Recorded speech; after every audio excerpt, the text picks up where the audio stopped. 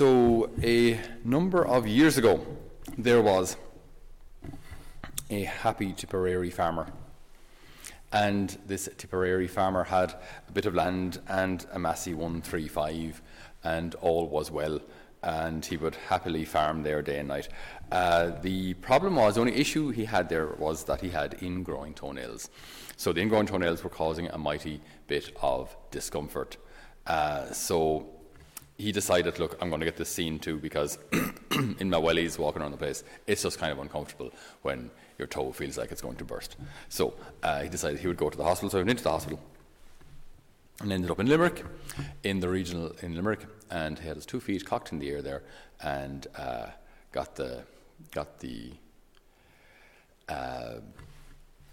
didn't get the toes removed. He got the toenail bed, whatever it is, removed, and all was well. And then this sprightly little nurse came in to take care of him and to change his dressings and to give him his food and whatever else there was. And I think the expression back in the day was he spied her.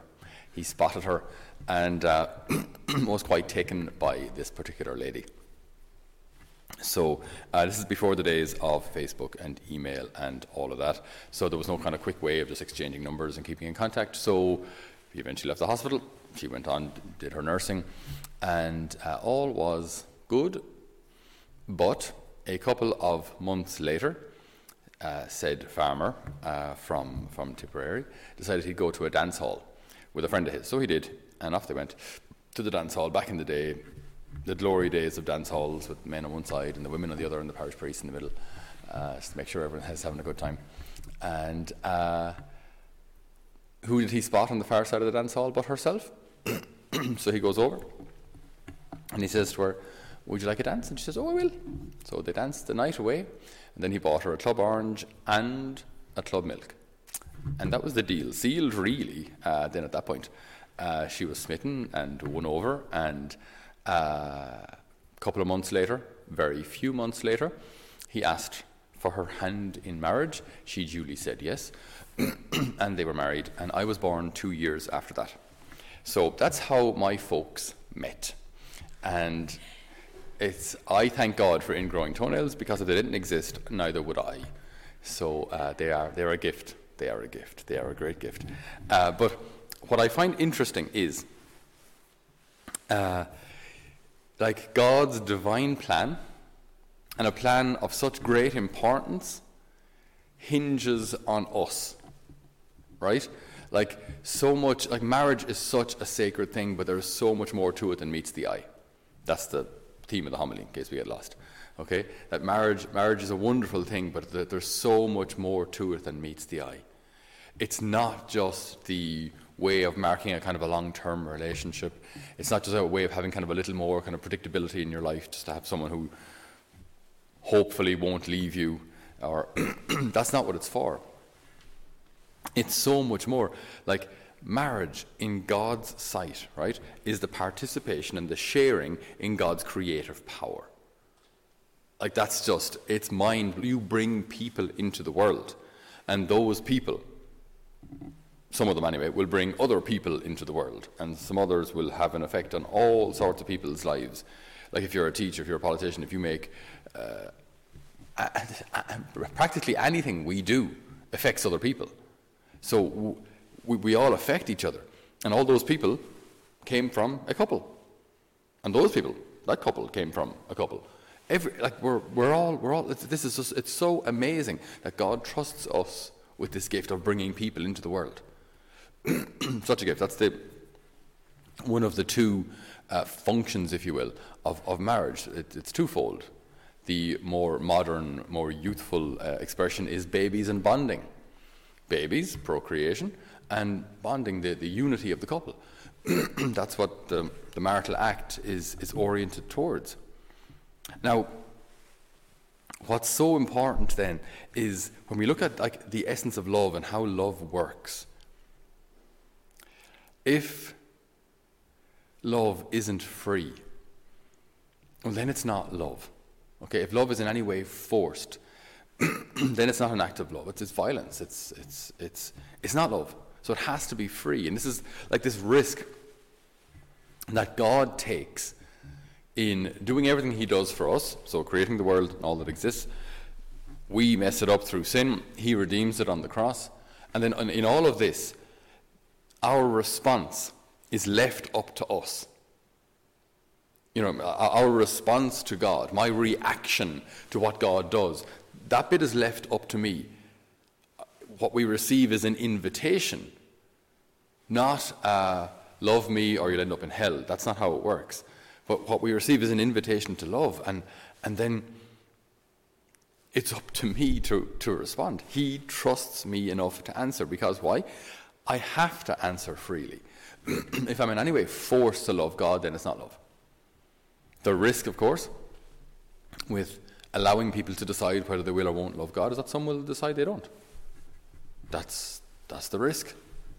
But the only way of reducing that risk is by reducing people's freedom, which you can't do, which God won't do. God won't force us to love. So this is this tension, or the problem of freedom. If people have freedom, they might abuse it. But if people don't have freedom, they can't love. So this is it.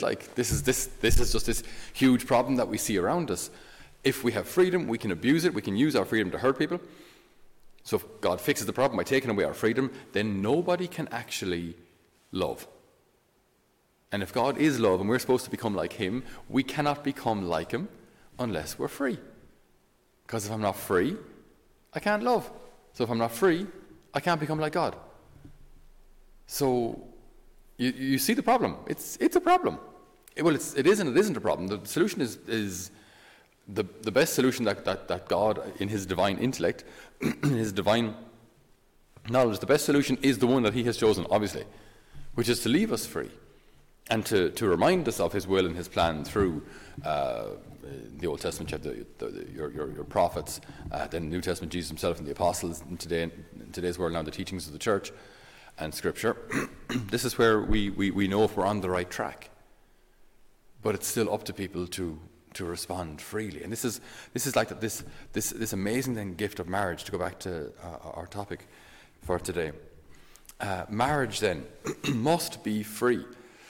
It must be free. And it must be total, in the sense that if we recognize these things immediately, as soon as you give an example, it's plain obvious what the answer is.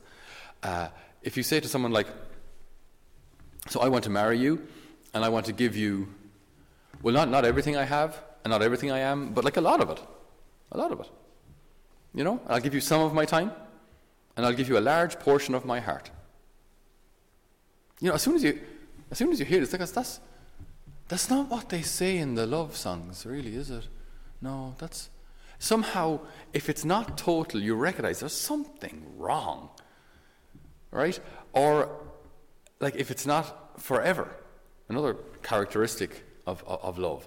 If it's not forever, if someone says, "Look, Jeannie, I'm really taken by you. I think I love you. Do you want to get married for 5 years? 6 years? 6? It's a long time. It's a long time. And then if things go well, then after 6 years we can kind of, start another contract for another 6 years. We'll see. What do you think? He's going to get a smack. Because if it's not forever, it's just not love. And even during the marriage ceremony,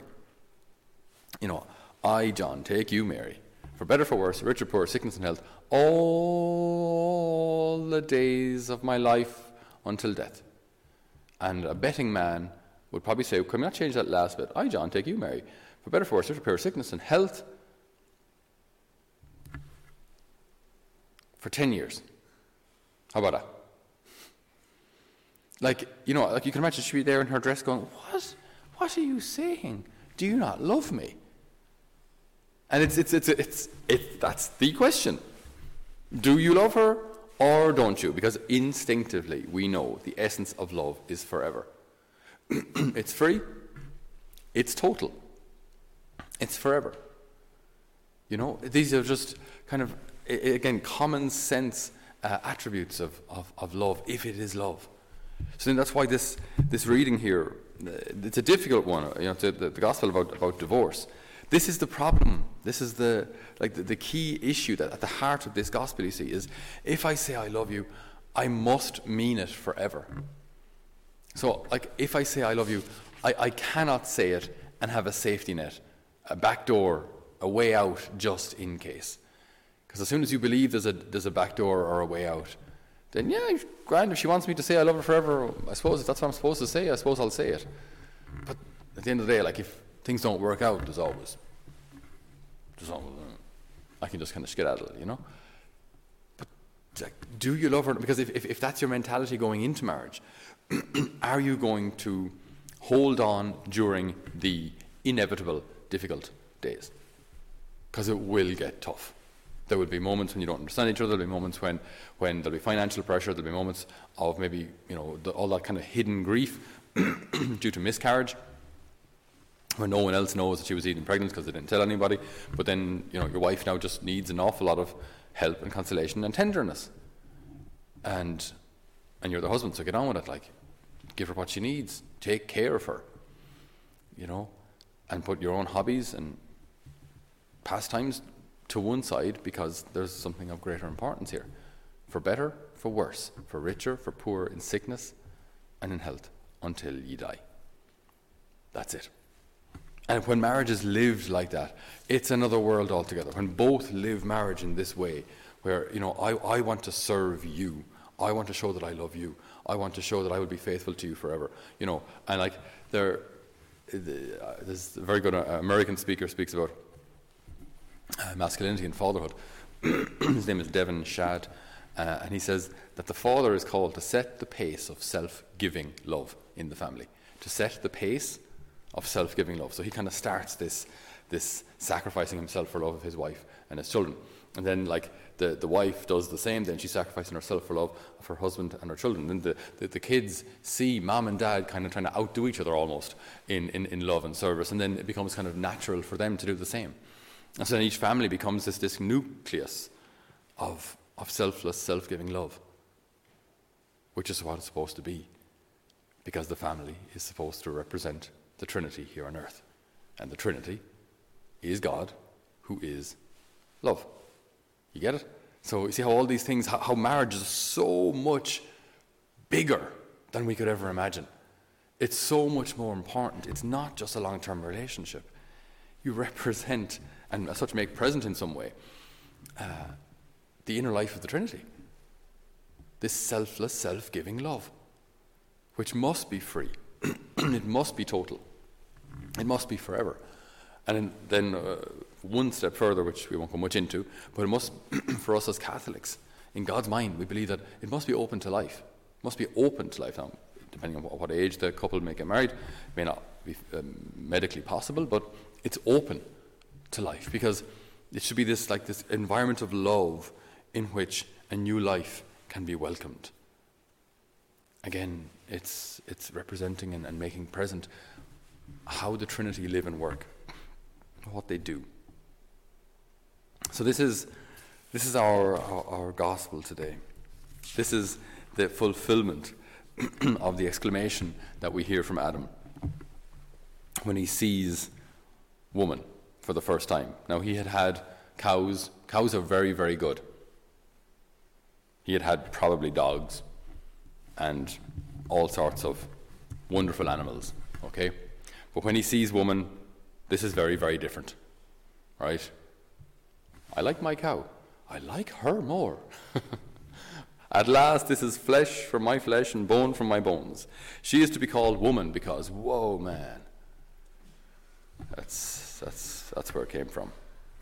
Okay, so that is why a man leaves father and mother and joins himself to his wife, and they become one.